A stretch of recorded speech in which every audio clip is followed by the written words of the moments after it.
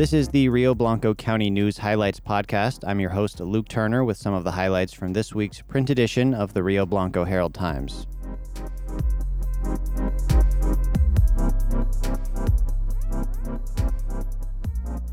Matthew Bradley is either one of the youngest or the youngest judge to be appointed to the bench in the United States. Just a few days prior to his 25th birthday, Bradley was sworn in as the new municipal judge for the town of Dinosaur. Read more on the front page and check out photos of Rangeley High School's graduating class of 2021. Another front pagery, an update on the latest White River Alliance meeting, which featured a presentation from Colorado Parks and Wildlife Water Resources Specialist David Graff. He presented to Alliance members last week on the potential for an expansion of Lake Avery, which would add 2,500 acre-feet of water. Graff said the water would be used for special releases into the White River during drought years to support fish habitat. Following the resignations of 2 of 7 board members, Pioneers Medical Center's board of directors discussed changing the number of board members to 5. Following discussion about possible drawbacks of going to a 5-member board, such as difficulty obtaining a quorum during some months, board members voted to approve the change from a 7-member to a 5-member board. Read more on page 2A.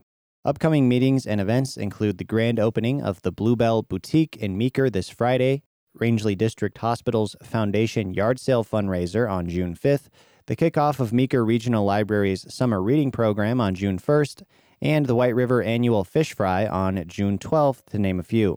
Find all those details in the news brief section on page 3A. HD editor Nikki Turner's column this week notes that while you are entitled to your own opinion, we are not entitled to publish it, even in the opinion section. Dolly Viscardi questions what leads someone to say, "I love this place," and Kay Sullivan touts the societal benefits of playing well together, despite our differences. Read columns on page 4A.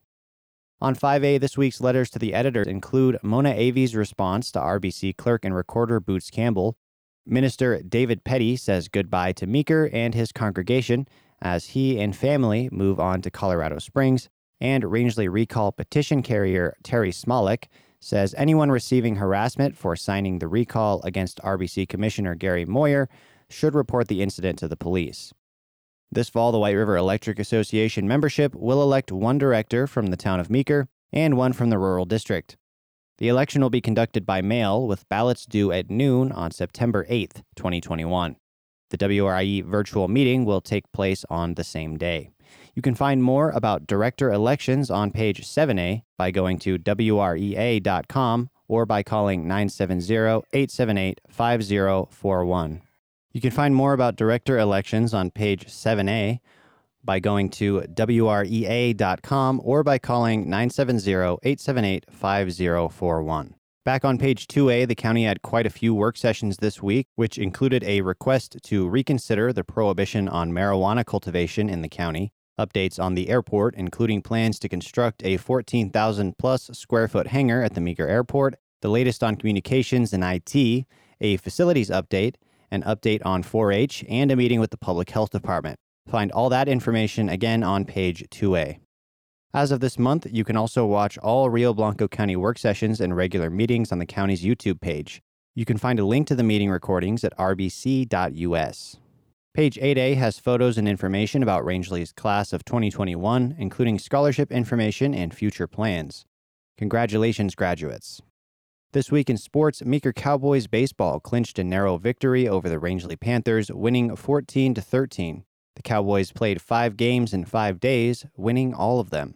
Panthers track and field team upperclassmen girls made a stellar showing this week, with wins in the 100-meter dash, sprint relay event, and more. More in sports and recreation this week on pages 1B, 2B, and 3B.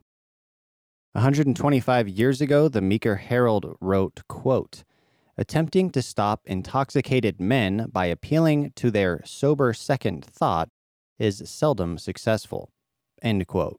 You can find more from past editions of the Meeker Herald and the Rangeley Times in Days Gone By on page 5B.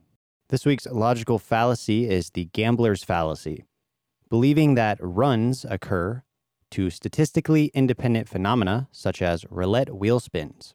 Example, Red has come up 6 times in a row on the roulette wheel, so Greg knew that it was close to certain that black would be next up.